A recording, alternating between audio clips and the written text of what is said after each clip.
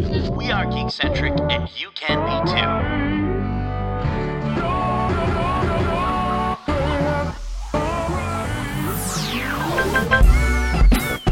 Love ya.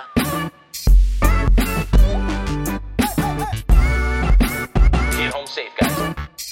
Peace.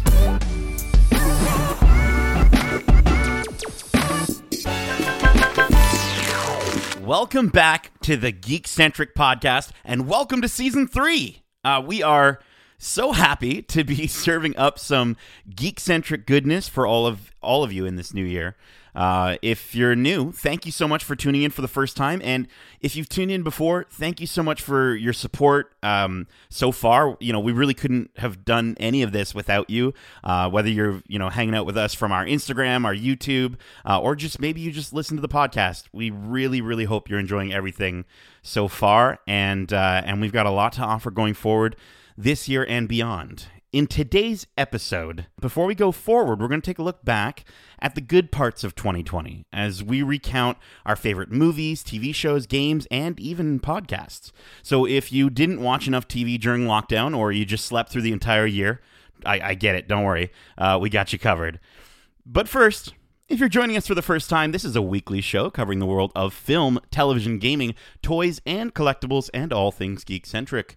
Joining me on the show, we have, it took me a long time to find at least one of these words that I haven't used before. We have the jurisprudentially jaded Jabberwocky, Justin. Wow. Is that last one a made-up word? Jabberwocky? Maybe. I don't know. Is that a musical group? The one I was excited about was jurisprudentially. What does that mean? Look it up. It has something to do with law. I'm sure. We have a friend of ours who might be able to tell us about that. And through the magic of the internet, on a screen next to him, we have the kind-hearted connoisseur of kinky collectibles, Kevin Hudson. Oh, that's amazing. You nailed me. I'm sweet and kinky. I like it. Yeah. Guys, how are you doing in this fine day in 2021? We got through 2020. Oh, yes. And what a year, eh? What a year. It's still going. We're still in it. It's not like it's actually ended. Right. But I guess not. We're still... But, as we reflect on everything, it's crazy to see, where we were a year from today, being that we were all together at Disney. I think today was Epcot Day, right, Kevin? It was Epcot Day today, yeah. Yeah, that was a fun day. Oh, yeah, it wow. was Kevin's wedding, obviously, which was our season 1 episode from last season. So if you haven't listened to that and you want, you have 3 hours to kill and you want to hear about Disney, then take a listen. But yeah, it's crazy to see all these photos popping up and just remembering. So your anniversary is 2 days from today? 2 days from today. Oh man. 1 Congratulations. year. Year yes, one. Yes. Well, we've got a reservation, table for two at Chez Kev. So beautiful. We won't be able to do anything big or, Okay. Now, is that a character dining experience, Kevin? Is there going to be... I could bring out some of the old YouTube costumes for sure. But you kind of touched on it, Just, that this was kind of the most non-existent New Year ever, in terms of just not celebrating New Year's in a traditional way and being in the middle of something so serious and so engrossing that it doesn't feel like a new year or anything like that. So it's more, lockdown's been going on far more now in Canada. So it's just been getting deeper in that, vaccines are on the horizon, which is great, but, And I think that the main focus just should be, there is an end in sight, at least, back in September, we had no idea where this was going and when it would ever end. And now it feels like it's going to get worse before it gets better. But, by the end of this year, we should be able to kind of move on. Oh, it'll be better. But we probably in 2022, we're going back? We're going to go back to Disney, all of us? Yeah, just over a year from now, we'll do the Disney thing again, for fingers sure. Crossed, yeah. Fingers crossed that it's a thing. Yeah, I honestly, I just need more Dole Whip, you guys, in my life. That's the big thing. I was watching some YouTubers the other night, and they were in Hawaii eating Dole Whip, and I hated them. So, speaking of watching things, hopefully that we didn't hate, guys, let's get right into our topic of the show. It's time for the topic of the show. All right. So as we were talking, I'm sure everyone can agree that 2020 was a rough year for the most part. As we said, it started out great, right, in January, but pretty much went downhill after that. But even 2020, even though it was such a downer for so many reasons, we still found ways to get through it. And for this topic of the show, we want to share some of those ways, some of those movies, TV shows, games, collectibles, and podcasts that help to bring a little bit more brightness to our year. So with that said, guys, we're going to go round robin style on each category, and we're going to give, you, the listeners, our top selection of 2020 for each category. Now, some rules here, maybe not for every category. I know, Kevin, for gaming, you might want to dip a little bit outside of the rule of it has to be out during 2020. But for everything else, guys, this is going to be content or things that were released in 2020. So, guys, you ready to jump in? Let's do this. Cool. Okay, well, guys, I want to start off with something near and dear to my heart. I think TV actually was, I think everyone's been saying that 2018, 2019, these are the renaissance years of television. And I think 2020 was no different. I think we got some really, really amazing shows. So I wanted to kind of start off with, streaming. I don't think we're, unless you're Kevin, you're not watching, things with commercials on cable television anymore. So, well, and frankly, there hasn't been much on cable television. you know? Right. They've all been on hiatus, right? So, oh yeah. So it really has been the year of streaming, though, right? Yeah. Like obviously, it's 100% been the year of streaming and episodic content, like TV content, being streamed. So yeah, this is a fantastic category to have. Beautiful. Well, listen, Justin, let's start with yourself. What was, give me your streaming show of 2020. Well, I was reviewing the list, so, of things that came out and just reflecting on what I had watched and things that I might have missed. And some things I've watched here and there and didn't get to finish, but will probably come back to. And then I get to the end and I see The Mandalorian. And I'm like, I think this show for me was it. This was my best streaming of 2020. This did everything I wanted it to do for me as a Star Wars fan. We got Boba Fett coming back. We got this wicked storyline. I think they knocked it out of the park. So yeah, The Mandalorian for me, season 2 was fantastic. And if you want to hear what we thought, you can check out our extensive watch club of all 8 episodes from from last season. Absolutely. Definitely check it out because we had a fun time talking about it. And I think that also kind of fed into enjoying the show that much more, was being able to share that with you guys as well and talking about it. Because we're all Star Wars geeks, as everyone, our listeners know. So I think getting to live through those episodes together through conversation was a lot of fun as well. So I'm blown away. Like under 12 minutes of our first episode of season 3, and we talk about Star Wars. So that's impressive. I think that's the longest we've gone without talking about Star Wars. No, dude, 100% agree with you. I know Mando was probably on at least my list. I know maybe Kevin as well, in terms of like our potentials, and just the amount that Disney stepped it up with that show from season 1 to season 2. I think we can absolutely all agree it was a massive, massive increase in quality. I'd say it's more so less. It's like Disney, because obviously Disney owns Lucasfilms and Marvel Studios, and we always say Disney, but I do think that it's up to Lucasfilm, and I think Lucasfilms right now with Kathleen Kennedy and Favreau and Filoni, they're finding their flow of the kind of stories they can tell that are still going to connect to the fan base that's existing. I think the rocky start there was offering way too much and not really having a honed sort of focus and everything feeling different. That Mandalorian still feels like familiar yet different, and this just solidified that. Season 2 just confirmed a lot of that in the sense of introducing things from the animated series into it, and bringing in some of the old storylines and characters, and just it connected. It fit itself into the Star Wars universe so well, and I think that's what's to be celebrated here, is that Lucasfilm might be getting their footing on what kind of Star Wars content they want to create for the future, which is exciting. But yeah, Mandalorian season 2. Yeah, no, I think that's an awesome choice, because it was definitely in my top 3 in terms of like favorite shows and favorite experiences through a television show or streaming like that. it's exciting to think that the show could only get better. Like that'd be awesome. Yeah, man, absolutely fantastic. Cool, Kevin. What is your top streaming show of 2020? I watched quite a few shows this year, and some of them weren't necessarily, first seasons that debuted in 2020, but I sort of discovered them last year. And one such example would be Ozark. Absolutely loved it. Oh, yeah. And I'm really excited to see where that one went. But towards the end of the year, my favorite streaming experience was The Queen's Gambit. I absolutely loved it. I had so much fun.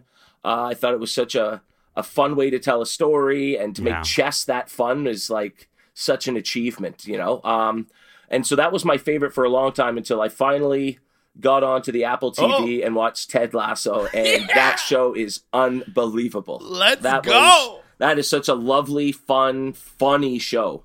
Yes. Yeah. Can I ask you, please, tell me at some point you cried at least once? I was close, okay? I was close. Damn it. So close. I definitely cried at least 3 times right now. There are just some really, really lovely moments that like are they're such great payoffs to these characters and what they're doing. And I've never, like, it was like 2 minutes in, I was like, okay, I'm in for this ride. Right. So, and the coolest thing is I love how it's sort of, it's a sports show, but it's not a sports show. You know what I mean? It's a people show. There is so little actual soccer in the show, Yeah. I think you see 3 matches total the whole season. The rest is just about the characters, and that's what makes it so good, is that you love these characters. I have like 10 favorite characters from one show. Dude, I agree with you. I agree with you so much, but it didn't make my top of 2020 as much as like that was literally I thought that was going to be it. It was right there. It was right there, dude. It was right there. And I'll be honest with you. This was probably the toughest one for me because I think this is the one that I had the most of. Like you were always saying like, bro, dude, have you checked out this show? Bro, have you checked out this show? Bro, have you watched Lovecraft Country? Bro, have you watched Queen's Gambit? Yeah, Ozark Season 3. Mythic Quest, Westworld Season 3, Harley Quinn Season 2, like all of these shows. It's crazy to think that all that stuff happened.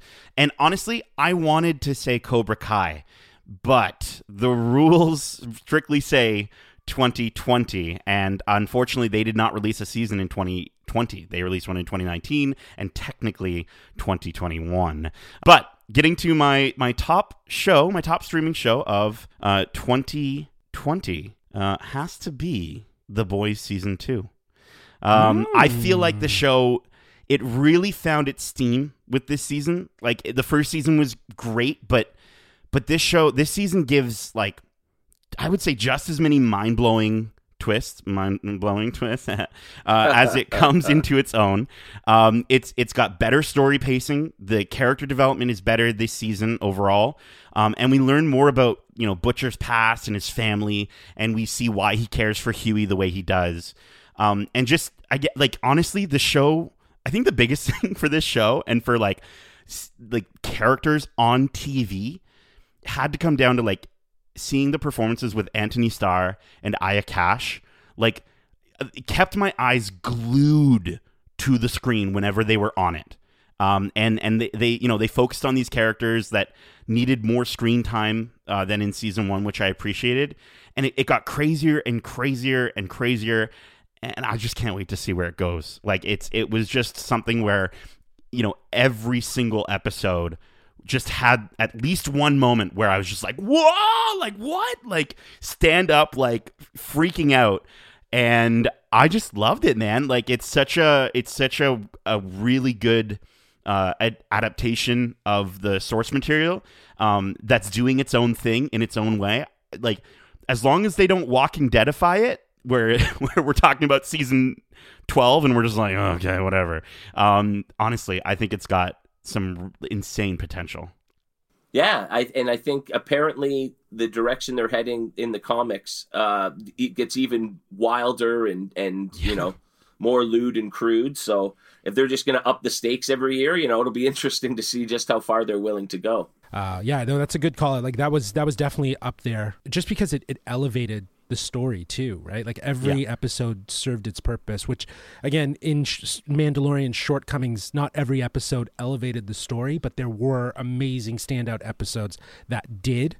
I feel like with The Boys is a better example of how just elements in each episode moving that story forward and really hooking you, because they did do the same sort of release as Mandalorian, where it was weekly, right? Like they did that. So I think that helps. Again, that to me, that returning into the streaming world, where we're so comfortable with everything just being dumped on Netflix like in one go and being able to binge it. That idea of reintroducing waiting weekly for streaming, I'm kind of digging it. I'm sort of digging it because it really does allow you to sink in and enjoy that story, and then the excitement for it. It's old school. Yeah, it's returning that. Yeah, very cool. Well, TV shows can only occupy so much of our lockdown. So there might be some other ways that we wanted to spend our time, and I think gaming is something that. I honestly, it didn't just succeed during 2020, like it thrived during 2020. Even with everything happening in the world, the amount of people buying Nintendo Switches and asking me like, what game should I get that's, besides Animal Crossing that I already got for it, like, which by the way was that was like the perfect time to release it. Allowing everyone to travel, meet new friends, and go to an island when you had to stay in your house. I think was a huge deal. But guys, let's go ahead and talk about our favorite games of 2020. And again, for this one, I have something that was released in 2020. I'm not sure if Justin does or not, but I know for Kevin, you'd mentioned that you might want to dip a little bit outside of 2020, maybe share something that you experienced during 2020. Kevin, what is a game that you picked as your 2020 game of the year? Nail on the head there. I did not play many video games over the lockdown, not nearly as much as I thought I would. I mean, working during the week helped. I was fortunate enough to do that, but it also just made me realize that I didn't need to run out and buy the PlayStation 5 just yet. I think I've got a year or two left on the PS4 with games I haven't played yet. Absolutely. And so I did go out and play some older, highly acclaimed games. First of which would be Last of Us. So I finally got around to doing that just as the second one came out, So it was kind of like I was in on the hype for the game coming out. I was just playing a slightly different the previous game. One. So I was kind of in on that. I also tackled the Uncharted series, which was a lot of fun. That was something that had been recommended to me for years, with my love for Indiana Jones. No, the game that really got me, I started playing towards the end of the year, and that was Assassin's Creed Origins. And so, for anybody who knows me, I love my history, and my two favorite periods are ancient Greece and ancient Egypt. And so, to go play an Assassin's Creed open world game where I'm going into pyramids and I'm exploring caverns under the Great Sphinx, and just riding through the desert and visiting Memphis and all these amazing it was like a history book that I've been reading for years and years come to life finally. And so that was just an absolute blast for me. And as soon as I'm done that one, I will move on to Odyssey and do some Assassin's Creed in Greece. But no, Valhalla came out, and my brother was playing that just as I was playing Origins. So once again, I was in on the hype for something. I sort of felt like I was in on something, even though I'm years behind. And everyone's like, oh, but by the time you get around to PS5, the graphics will be dated or whatever. And I'm like, not for me. I haven't seen anything better than what I'm doing. So I'm just going to take my time and play some old classics until I can get my hands on the new ones. But you guys are going to have a lot more experience with that. Well, I don't know, because honestly, the game that I'm going to pick is going to definitely be the game that everyone would know, and that is Spider-Man Miles Morales for PS5.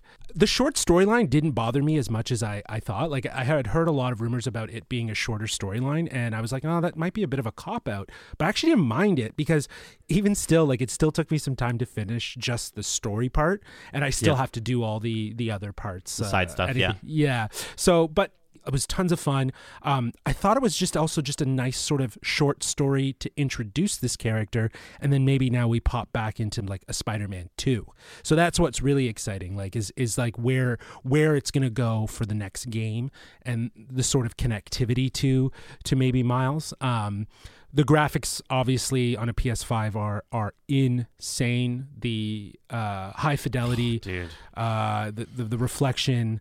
The control, like, Nate and I, we've talked about it, like the controls are fun. You feel the vibrations and all sorts of stuff, but, it doesn't fully lean into the usage of that controller as much as it could, maybe in future games. Hopefully. Not like something like Call of Duty, which I've also like was able to play, which is insane. I've only gotten through like one mission of the story, but it's a ton. It's a Michael Bay movie that game. But well, that's what Call of Duty is, right? It's like literally living a Michael Bay movie as a video game. Yeah. But yeah, I think that would be my experience. Like Last of Us 2, I sadly haven't finished it yet, but I loved Last of Us. Obviously, I've shared with both of you guys. Like it is literally the best game in my mind in terms of like story experience. So I can only imagine what this is going to obviously do. And I wonder if I had finished it, maybe then I'd be saying, maybe Last of Us 2. But yeah, I'm gonna lean into Miles Morales because I really had a lot of fun. I will say Spider-Man Miles Morales. Don't at me, listeners, but Spider-Man Miles Morales was better than 2018's Spider-Man. Just saying. It was tighter. The narrative was right. I agree with you with that. The narrative was better paced, and it didn't have as much filler. It didn't need it. And if Spider-Man 2018 was as short as this Spider-Man, I think people would have like been hummed and hawed at the beginning, like originally, but they would have gotten over it. I got a question for you guys. Go for it. Do I need to play this now? Should I get it for 4 just so I can play it, or do I wait till I get a 5 and play it on that?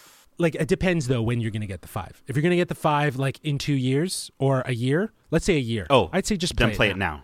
Yeah.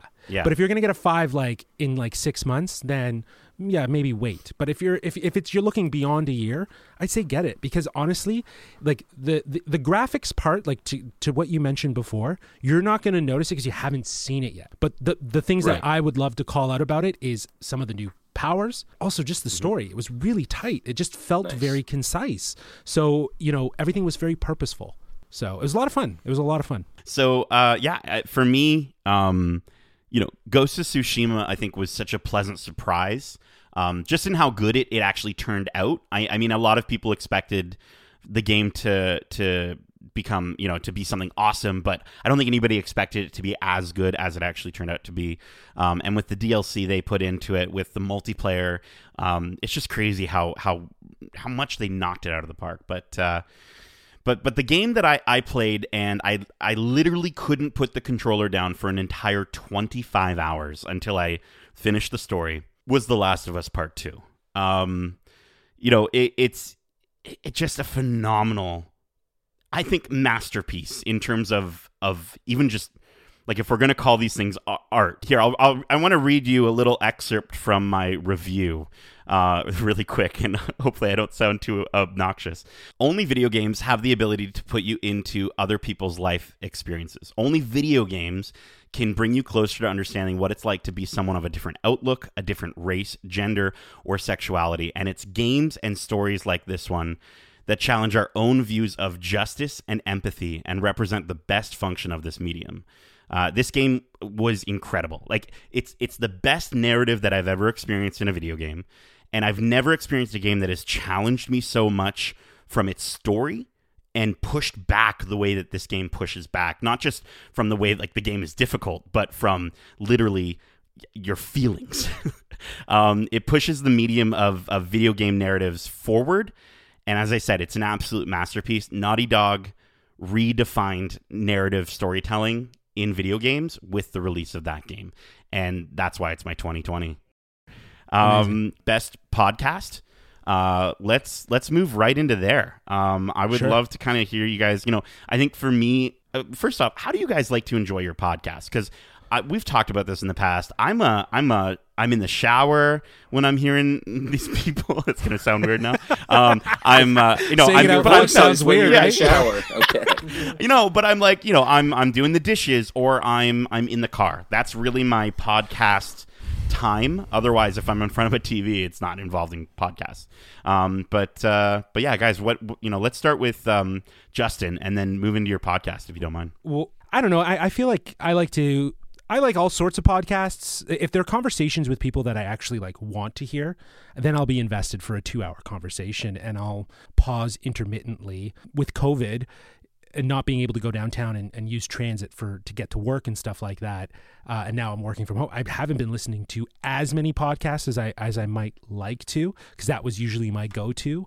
But that being said, like, I do enjoy content that can be very refined and focused. Like, there was one that I came across actually this year that's not new. It's NPR's Pop Culture, and like some of their episodes are like 15 minutes. They just quickly talk about like a show or an episode of a show, right? Like they're very small snackable things, but there's a lot of them, so you can go through them fairly quickly, and they're very condensed, if you will. But there's other podcasts that I've been very drawn to, and I think that's more the power of like storytelling through podcasts.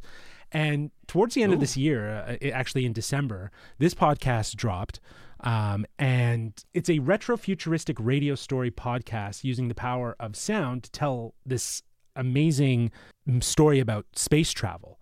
Just to give you guys, just to read you the synopsis, a famed lost spaceship, the USS Hope, returns to Earth after vanishing 35 years prior. The lone survivor disembarks mysteriously, looking the exact same age as he did when he left.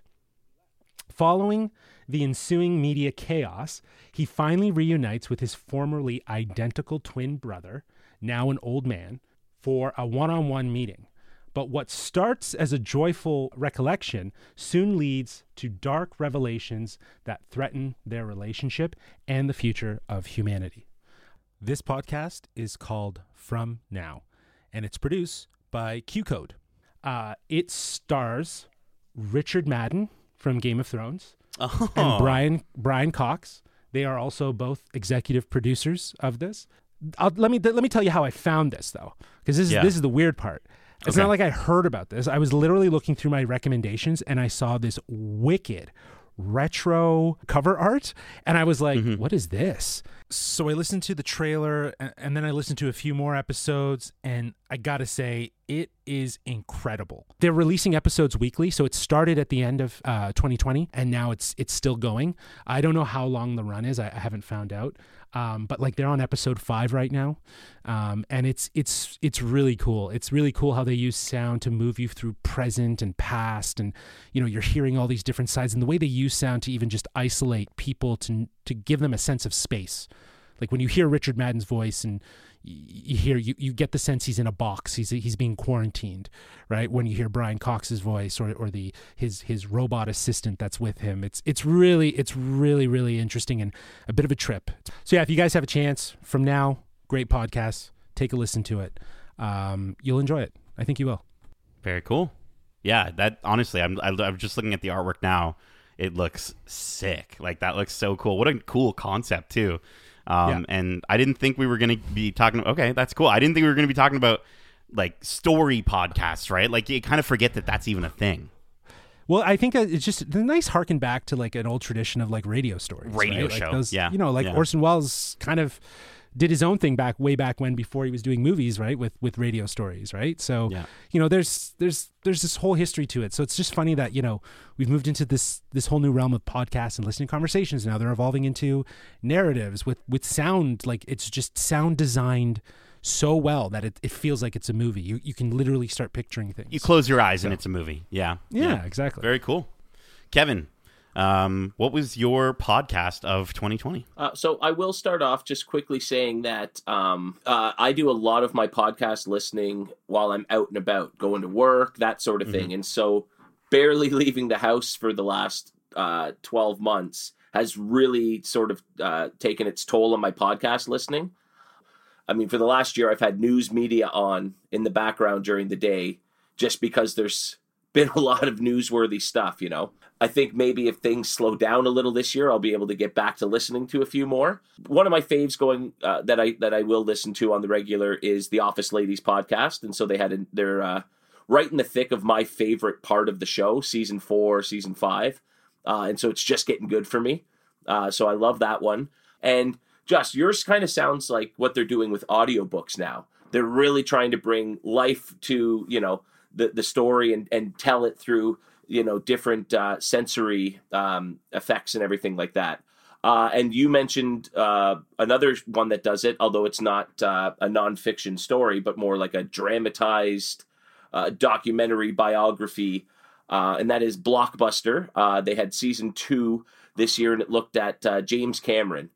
And another, it's another show where they just use sound so effectively, and you go on the submarines with James Cameron, and you feel like you're underwater, and you can feel the pressure and the bolts in the sub buckling, and it was very, very tense and really, really well done, and just an interesting story about a guy who defied the odds and went on to only make 2 of the top 3 highest grossing movies of all time. For sure, but it's also the idea too. Like I feel like his story, where season 1 was about George Lucas and Steven Spielberg and that battle to get to the top, in the early 70s. Well, and they were right? kind of Late 80s. they were the designer of the blockbuster. They were the creators of that blockbuster. Exactly. And James Cameron 20, 30, 40 years later went and just said, this is how you do it now. And I think it's interesting how he wanted to work in movies, but his whole desire was just how to make the process different.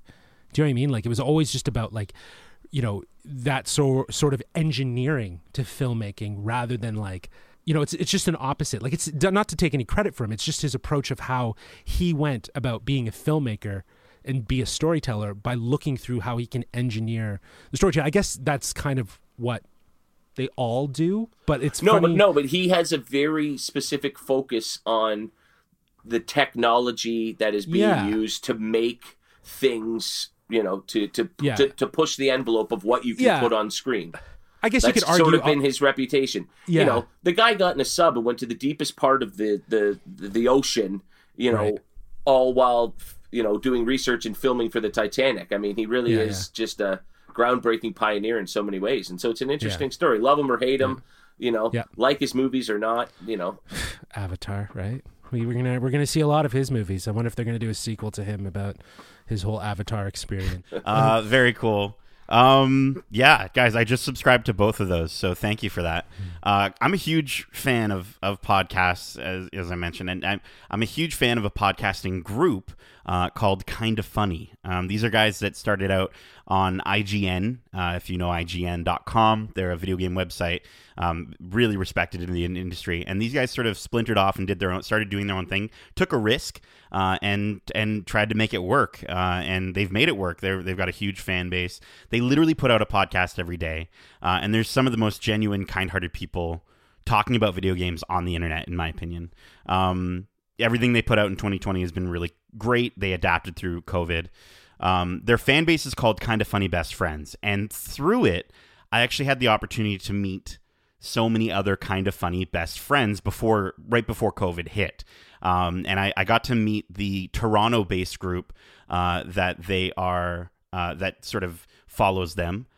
So shout out to Press YYZ. They're a video game podcast, a local Toronto-based video game podcast, and Mitch George, who I've had the opportunity to become friends with and reach out to, and he's helped me so much with my streaming, and so that's been really great. But to another Kinda Funny best friend that I got to meet through this love of this one podcast.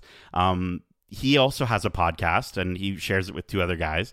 And the podcast I chose for my 2020 podcast of the year is the Movie Podcast. 2 words I would focus on for these lovely gentlemen and the content they put out in 2020. Consistency and professionalism.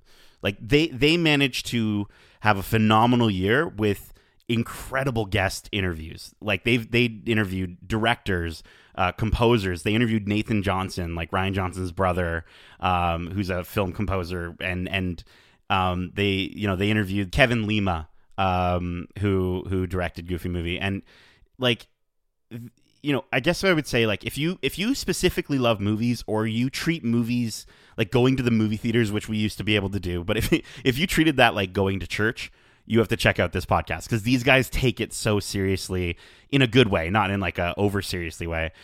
Daniel, Anthony, and Shabazz, they've got fantastic chemistry, and they're a joy to interact with too. They're very sociable. Like if you write in, they'll probably feature your write in.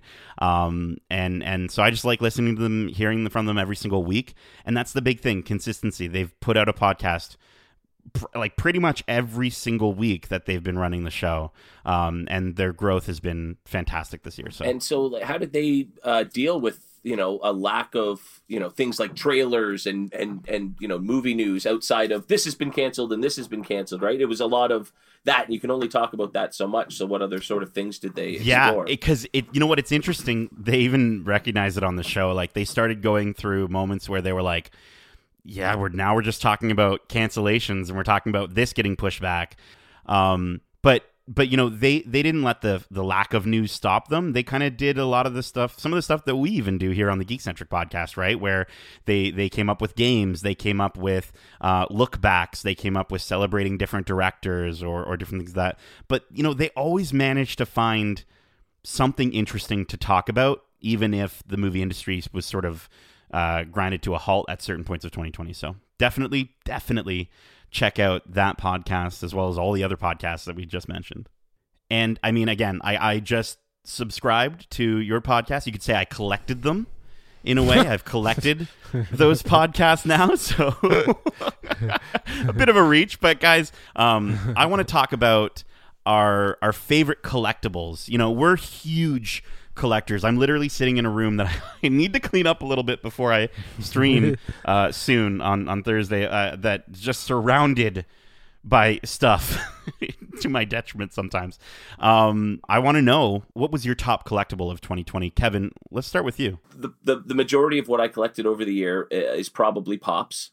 I think my favorite piece that I got this year has to be the Haunted Mansion from Funko. So it's the actual exterior of the attraction in Disneyland, and it's just a really, really cool piece. The Haunted Mansion is one of my favorite collections that I have going, and so adding something like that to the collection is just always very, very exciting.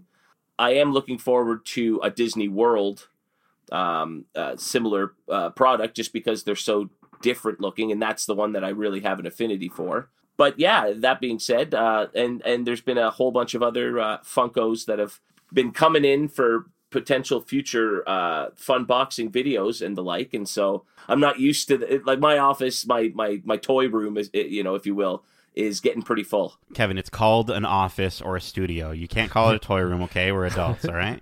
But that's what adults who come over call it. So yeah, exactly. Yeah. Dude, I'm looking at the pictures of this Haunted Mansion from Funko. That's so cool. I didn't even realize that they did these more sort of elaborate pieces. That's like, to me, that's not even a Funko Pop. Like, that's just a really dope, vinyl sort of almost statue of the building. It's just so cool to have something like that. My Disney collection is one of my favorites, and so to add any piece that's from a park, that's really where I like to focus. And so I want more of these rides and stuff like that from Funko, for a lot more attractions. Yeah. They're getting good. Like I think jumping into the collectibles that I thought from 2020, like the Disneyland 65th anniversary stuff. Like I'm looking at the mini on Dumbo.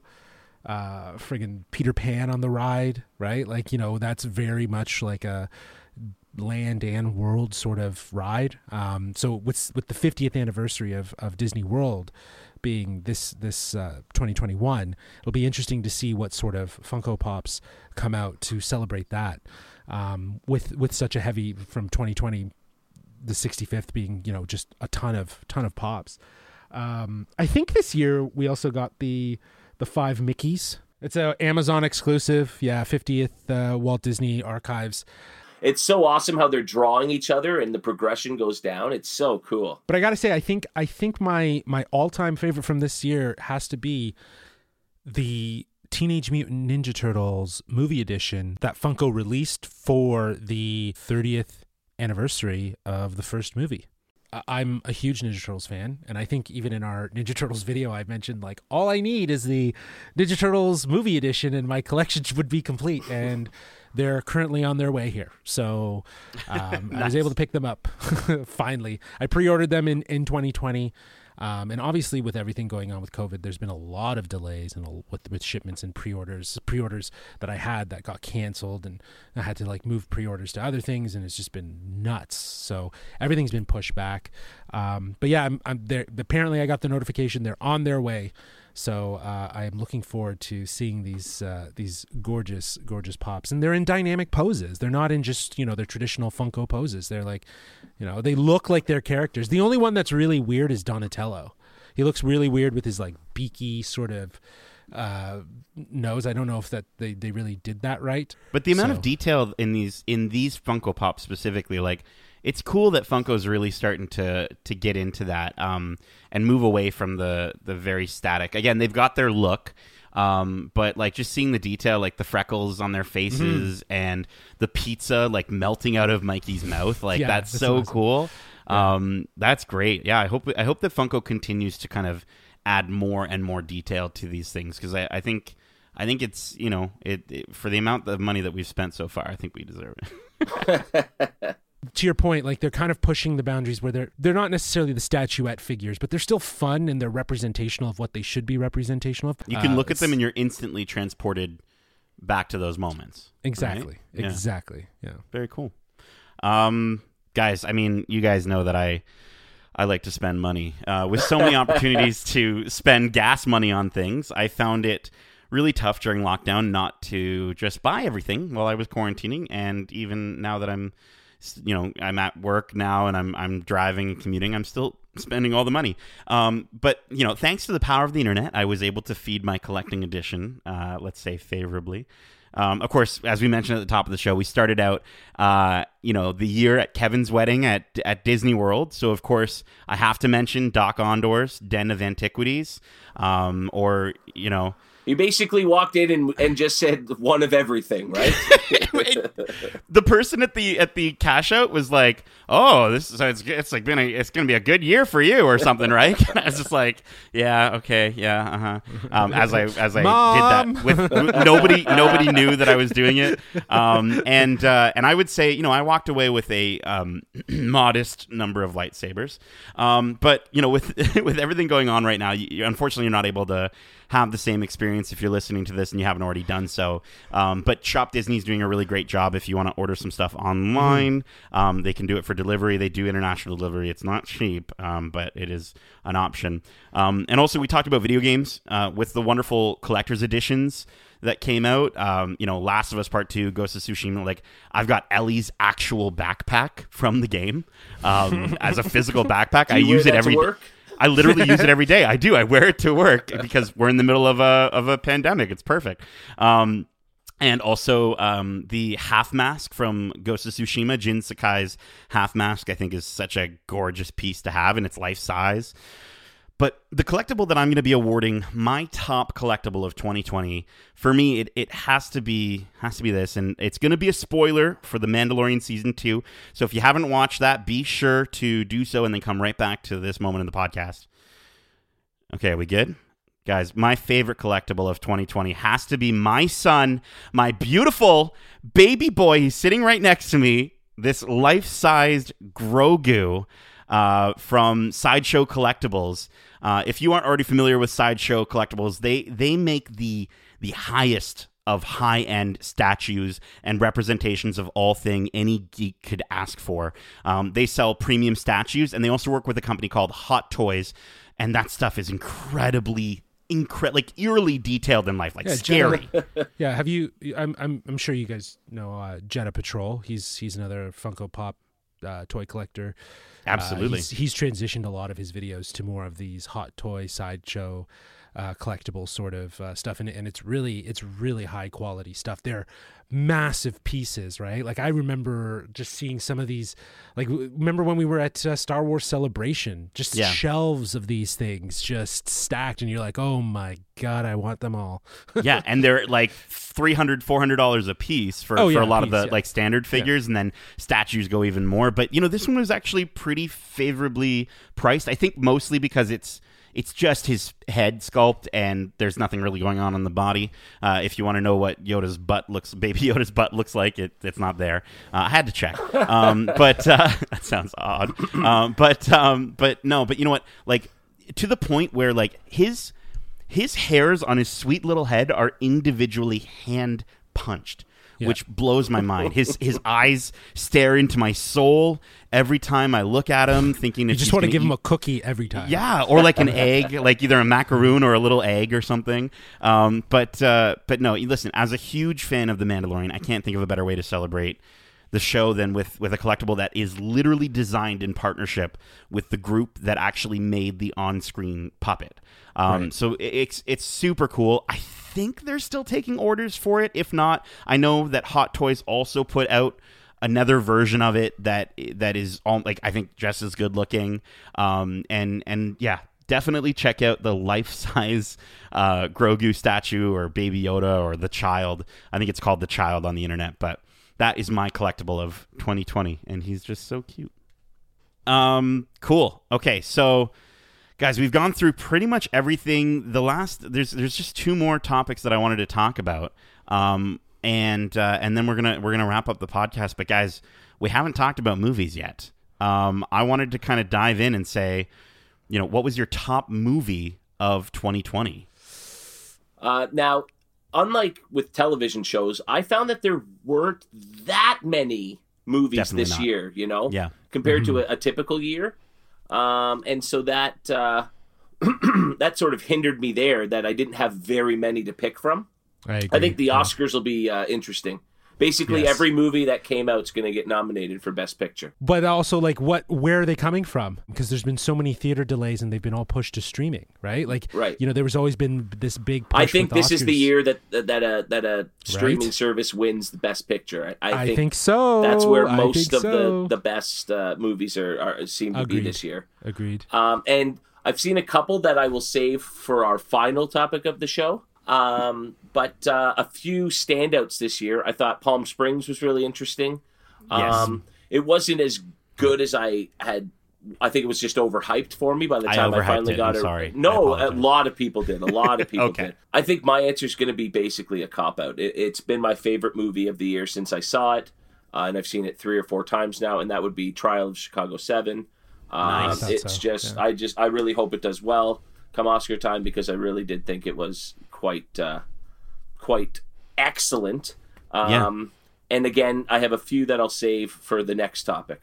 Well, yeah, I agree, Kevin. It was an interesting year for movies, and I am 100% interested in seeing what the Oscars are going to look like, because I do think that one of the movies that have been released to a streaming platform is going to win Best Picture, and you know, I think we'll see quite a few in the nominees list. You know, that being said, I haven't seen everything. There's a lot of movies I still want to see. I just couldn't leading up to this, but I was thinking back as to like the movies that did stand out, and 100% Palm Springs was good. It was good. I had a lot of fun. I definitely think it was overhyped, specifically by Nate. But I didn't want to say it. But I know. You know what? I enjoyed it. I had a lot of fun. The acting was great. It's definitely up there. It's definitely up there for sure. And I do think that it will be nominated for a Best Picture, or it get recognition in the capacity of acting and writing even. I can see that. Yeah. There's some movies that I definitely want to check out, and I'm hoping that I'll be able to check them out and share them on future watches. So I won't mention them. But the movie that stood out is one from Netflix. This was a weird movie. And you know me, guys. You know me. You know I like you're my weird. artsy sort of, you know, leave me thinking sort of, you know. And I love this filmmaker. Written and directed by Charlie Kaufman. I'm Thinking of Ending Things. This was a Netflix movie starring Jesse Plemons, Jesse Buckley, Toni Collette, and David Thewlis. This is such a strange movie. It's very typical of Kaufman. If you haven't seen his other work, I'm sure, Kevin, you've seen his stuff, but Nate, Eternal Sunshine of the Spotless Mind, starring Jim Carrey and Kate Winslet.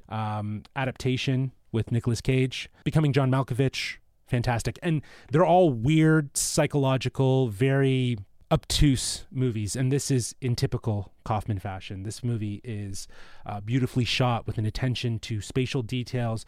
The movie is a head scratcher. It can be a bit depressing, but it's very. I found it interesting watching it and comparing it to what was going on with the pandemic and people being isolated and alone, mental health, just those layers that were really entwined. I'm not going to give anything away about the movie. I think if you guys are interested, you'll check it out. It is a very twisty, and it's beautifully shot. It's not traditional. It's not traditional in any way. It's a square sort of, it doesn't fill the whole screen. It's a very nice aesthetic. It feels very vintage in terms of like look and composition and whatnot. I actually like this movie. Like stuck out. I was thinking, man, that was a weird movie, and I really enjoyed it. I don't know if I would say though if it's the best, because I don't know if I've seen enough to say if it's the best. So, I've seen his work, and I've just always kind of found his stuff almost like a little unapproachable. Just for like, it's hard to resonate with what's going on. It's sort of more you're watching something rather than being a part of it. Yeah, it's interesting because he's written and directed it. I think this is the first movie he's done since 2015. And in like I said, in typical fashion, this was very, very outside of the box in dealing with things like isolation, loneliness, mental health. The acting performances are outstanding. Toni Collette, again, she might get nominated for, a Best Supporting Actress in this one, I think. She was just weird. But, I was a huge fan of Eternal Sunshine of the Spotless Mind with Jim Carrey. I absolutely love that movie. It's probably one of my all-time favorites, just because of how weird it is. So, I'm going with the weird for best movie of 2020 that I've seen. I'd expect nothing less. Cool. Right? Yeah, exactly. Yeah. Well, I've added it to my watch list, so I'll definitely have to check that out. Guys, this category for me I think it was a little bit easier because, as we said, there wasn't that much released in 2020.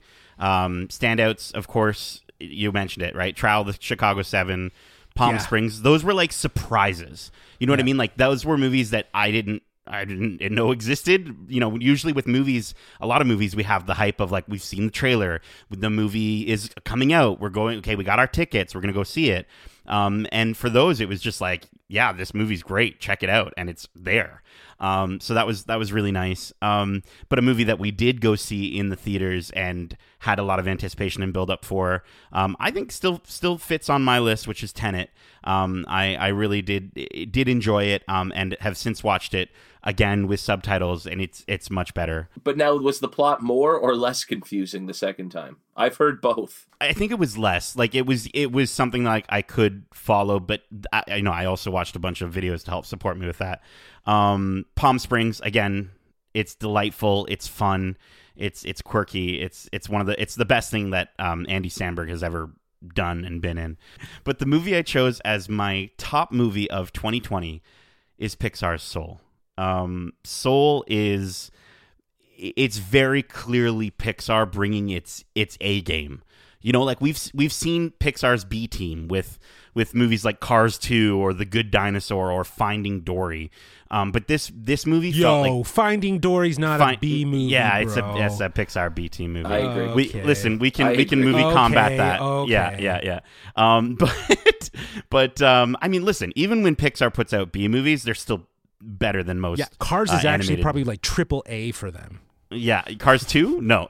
Anyways, this movie felt like the most Pixar movie. Like, it's like, I know that the movie is somewhat marketed towards kids, obviously, but I don't really think it's a kids movie. I don't think it's a kids movie at all. That's why I didn't think it worked. But really, yeah, for me it goes so deep into its existential themes and ideas that the average kid's not going to pick up on that. They're gonna see the character eat the pizza look at the and pretty poop it out. colors and I don't know. I think it works, man. I do think it works as a way to for kids to understand that what's inside of them is much more. And it is this idea of figuring out what your spark is, what drives you, what inspires you. I think that message is pretty clear. But I do think, to your point, though, like the adults that are sitting with their kids watching that movie are really going to resonate because of their own life lessons that they've probably learned.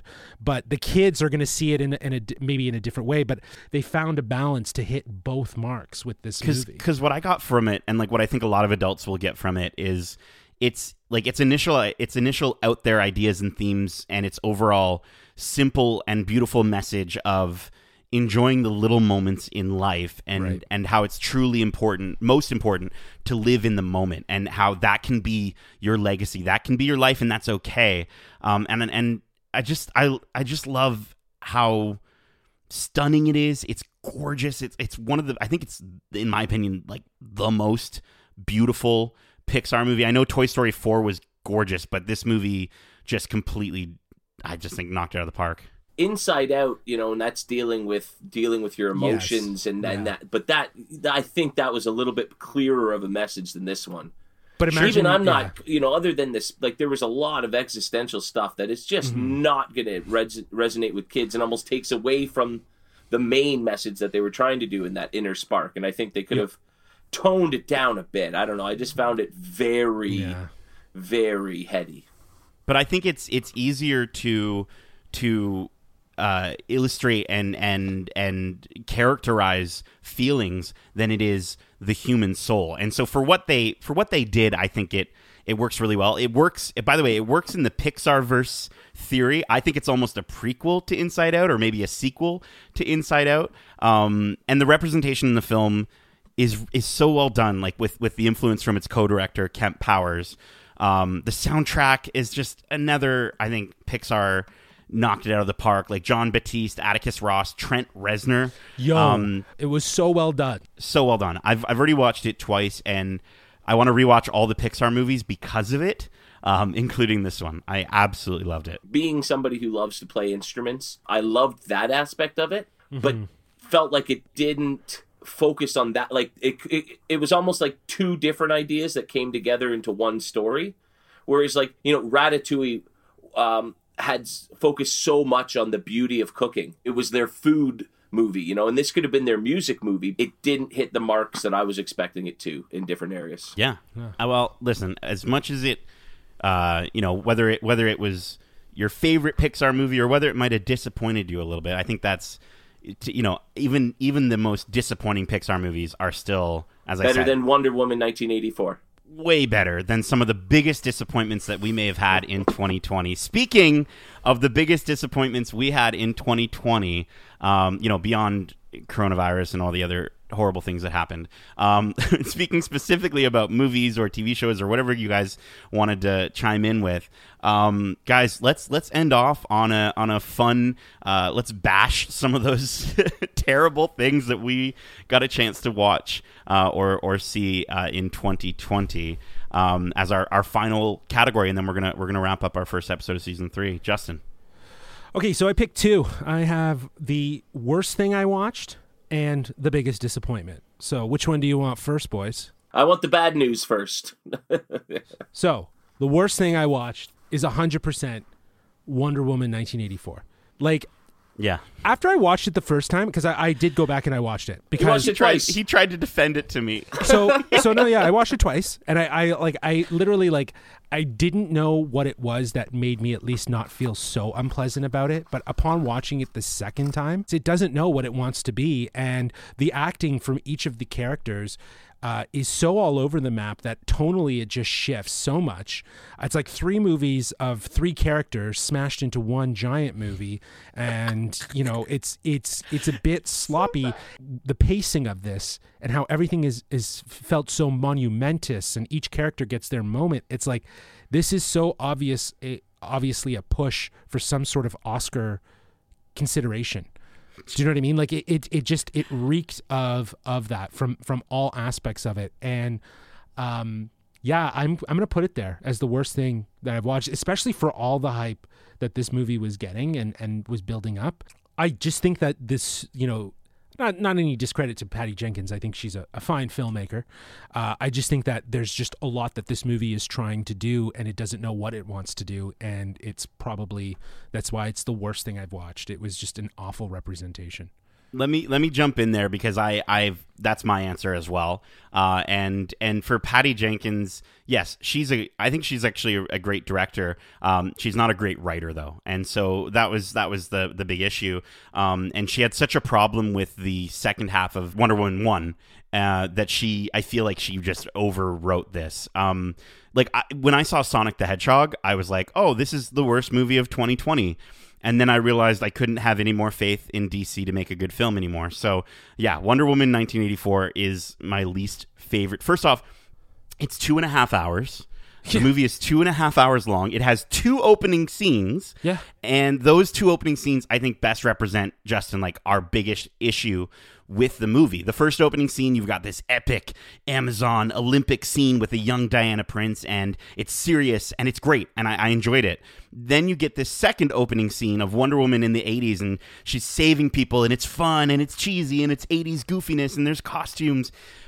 But right after that, the movie goes into such a strange direction because, as you said, it doesn't know what it wants to be. It tries so hard to be both overtly serious and campy at the same time. Yes. And it doesn't work. And to your point, Gal Gadot is going for an Oscar while all the other characters are having fun. All the other actors are having, and huge shout out to Pedro Pascal because I actually think he was great in this movie for what he was given. What he was given, right? he was actually decent. I didn't mind Kristen Wiig as a villain. She was kind of cute, and like she was okay. Her character towards the end though just falls apart and becomes like meaningless. But like her acting, like she gave it her all, and I appreciated that. Gal Gadot I feel like she just kind of like she phoned it in. You know what I mean? Like she was just kind of boring. Like even her moments when she had to have like emotion felt fake. Again, she's going for the Oscar, and the other characters weren't. Like. And like, here's the thing. If this movie had the confidence, we talked about Cobra Kai earlier. Cobra Kai has the confidence to be like, get the heck out of my way. I'm an 80s cheesy show about Karate Kid. And it knows what it is and has the confidence to do it. If this movie had the confidence to be itself, to be an 80s movie, it would have been fantastic, but it doesn't. It's a movie that contradicts itself at every turn, both thematically and narratively. And you'll pause it halfway through, and you're going to be upset that you're only halfway through it. Honestly, it's such a huge letdown because Wonder Woman was probably one of my favorite of the DC movies, and honestly, now I'm not excited for more Wonder Woman. It's just such a huge letdown. I personally have not seen this movie, and it feels like I'm dodging a bullet, or 100%. At least deflecting it off of my bracelet, because it just sounds so terrible. And it's funny, I'm sure that was a big disappointment for a lot of people. For me, it wouldn't have been. I didn't even like the first one. And so as soon as I heard, man, I really liked the first one, but this sucked, I'm like, oh, I am not going to enjoy that movie. So if it's free one day on HBO or don't pay for it. I'm not paying for that flick. Yeah, as much as I like to support the system, but to Nate's point, I didn't mind Wonder Woman. It had its faults, but in the shit that is the DCU, it was at least above the rest of it, and the hope of maybe them kind of moving in a strong direction for their superhero universe. But yeah, Wonder Woman 2 just didn't really it just didn't know what it wanted to be. Now, biggest disappointment. I mean, now this one for me means that I was really, really excited for this movie, and I was, anticipating it. I even rewatched it recently just to affirm how disappointed I was. And I watched it in succession with the other. You hate watch this movie? I kind of did. I kind of hate watched it because the first two are really great, and then number 3 comes out this year at the beginning of this year, and that is Bad Boys for Life. Really? I am a huge Bad Boys fan. I love I watched that when I was a kid because I was really big into Fresh Prince. Got into Bad Boys, watched Bad Boys 2, watched Bad Boys 3, and was just like, yeah, this movie was a huge letdown. That's so surprising. It was like received pretty decently by critics given what it was, and especially compared to 2. Like, when's the last time you saw 2? I just saw it. Yeah, recently. Like really, yeah. I saw it recently-ish, and it was not a great. no, it's again for what you're getting out of the Bad Boys series. Like, Bad Boys 1 is dated, and it's got its 90s vibe. Bad Boys 2, for the high octane action that is Michael Bay, I'll take it. It was primo. And it's not great. The story's not great, but it's fun, and they're great. They're super energetic. It's really about them. This one was just about them passing a torch, and it's like, you know what I mean? But I like thought those like Lethal Weapon, we're getting too old for this vibe, and it was for sure. I thought Martin Lawrence was really good and should be in more stuff, Yeah, Martin Lawrence was the highlight. But yeah, it was definitely one of the disappointments of 2020 for me, at least. I thought I'd pick one from each section there just to kind of offer up. Yeah, no, I know you're a big fan, so it's always disappointing when something lets you down. Yeah, that sucks, dude. Like I actually heard so many good things about it, so now you're saying that, I'm like, I'm sure. Like, shoot. honestly, I think what I was hoping for was more of them. And I knew that it was going to be, to Kevin's point, that Lethal Weapon 4 vibe where it's like, we're getting too old for this. But if it is, then just focus on them. One last, ride or die mission, make it full octane, go full bar, you know what I mean? With the energy and, tap them out. Do you know what I mean? Yeah. Like just tap them out. Right. So, I mean, there is a Bad Boys 4. Apparently, which is Bad Boys 4 like, for life. There you go. Is that what? Well, it'll be Bad Boys for life again, but with yeah. Yeah. Kevin, that movie sounds also very disappointing. But what was your biggest disappointment or worst thing you watched? Well, I'll start with the worst thing I watched, because I actually just watched it over the last few days in an attempt to try and get more movies in, because as we've mentioned a few times, the movie releases in 2020 were few and far between.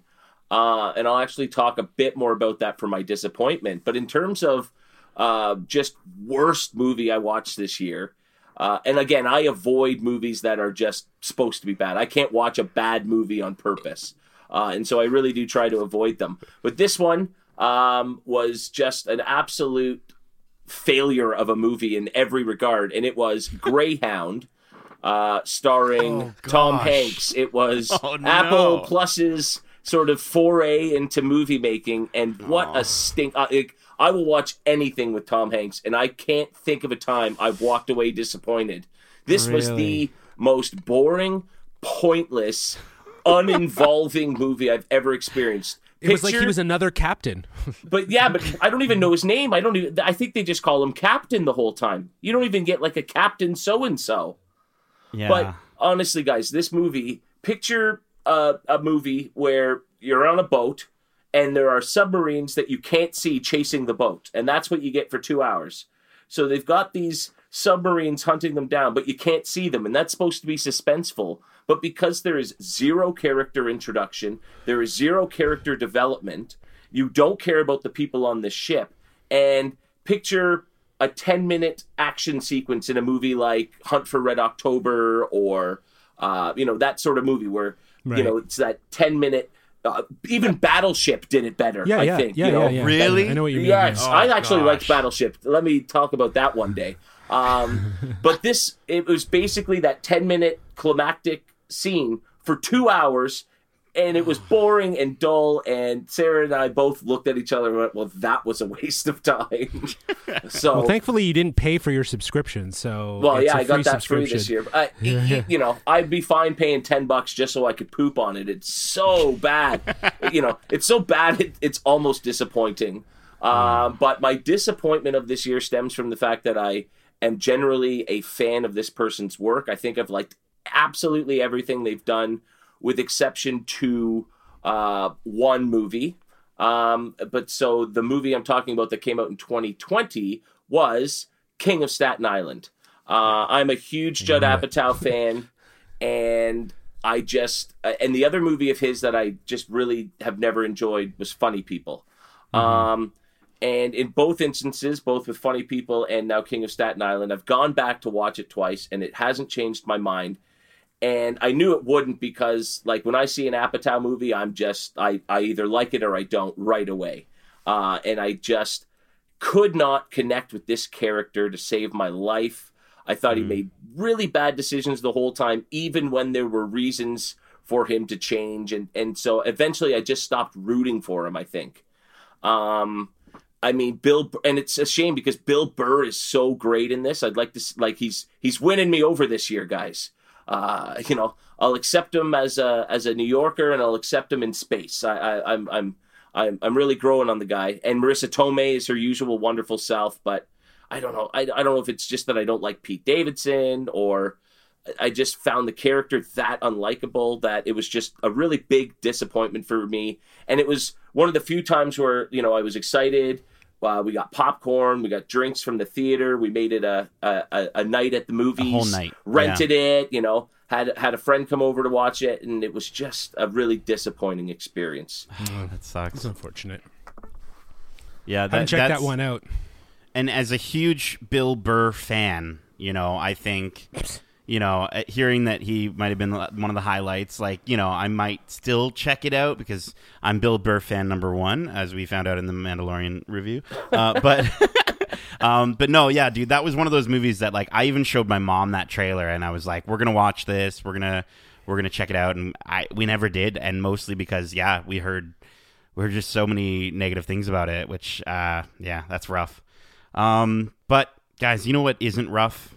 The fact that we made it together. We did 2020 together, and we had the opportunity to, while it wasn't our most productive year, I'd say we definitely put out at least more videos than there were movies out, so maybe just a little more. But we put out a crap ton of podcasts, though, man. A ton of podcasts. We have, I think, if you count Watch Club, 32 episodes for season. Season 1 was only I think 13 or 12 episodes. We put out 32 episodes for season 2. And it we has could been double the that this year at this rate. For sure. So. Yeah, exactly.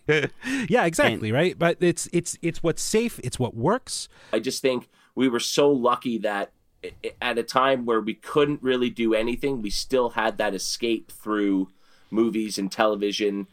For myself, the fact that they were able to carry on with sports seasons, it's just that escape, so you're not constantly thinking about how crappy things are. It was just a really nice thing to have all year. And so I'm very thankful for that they were able to do that for us. And and Geeks, feel free to join us. Going forward into 2021, we've got a lot to look forward to, not just from all the things that we've talked about, all the things that we loved, but also, we're trying to commit to putting out even more content this year specifically. So we're super excited for that. Keep in mind, this was our look back at 2020. Going forward, our next episode of the Geek-Centric podcast is going to be our look forward into 2021, our most anticipated geek-centric things of 2021. So, guys, thank you so much for joining us. And, if you want to write into the show with some of your top movies or top games or TV shows of 2020, feel free to do so. Or if you want to write in with your most anticipated, what you're really looking forward to for 2021, as long as it doesn't get delayed, you can definitely do so. Justin, it's been quite the year, so I can't seem to remember the email. Where can they email us again? They can reach us at wearegeekcentric@gmail.com. That is wearegeekcentric@gmail.com. You like that, guys? A little less energy. Yeah. It was chill. We hope you enjoyed this week's episode. And if you did, make sure to subscribe to us wherever you like to listen to podcasts. We are Geekcentric, and you can be too, which means you can also check us out on YouTube at youtube.com/geekcentric. Be sure to also follow us on Twitter at GeekcentricYT. Follow us on Instagram at WeAreGeekcentric. Oh, and also, I'm back to streaming after a short break. You can catch me streaming some of the latest and greatest video games over at twitch.tv/NatePlaysGames. Guys, I'm actually really excited for this upcoming one. I'm going to be streaming two new games in week to week. I'm going to be streaming Hitman 3. And that's the brand new entry in the Hitman series. Just a great way to start off the year. So if you like that, please come by, say hi. Let's keep the conversation going over there on Twitch. Justin, Kevin, thank you so much for joining me for this evening's insightful look back on the year of quarantine. And as we say, love ya. Stay home safe, guys. Peace.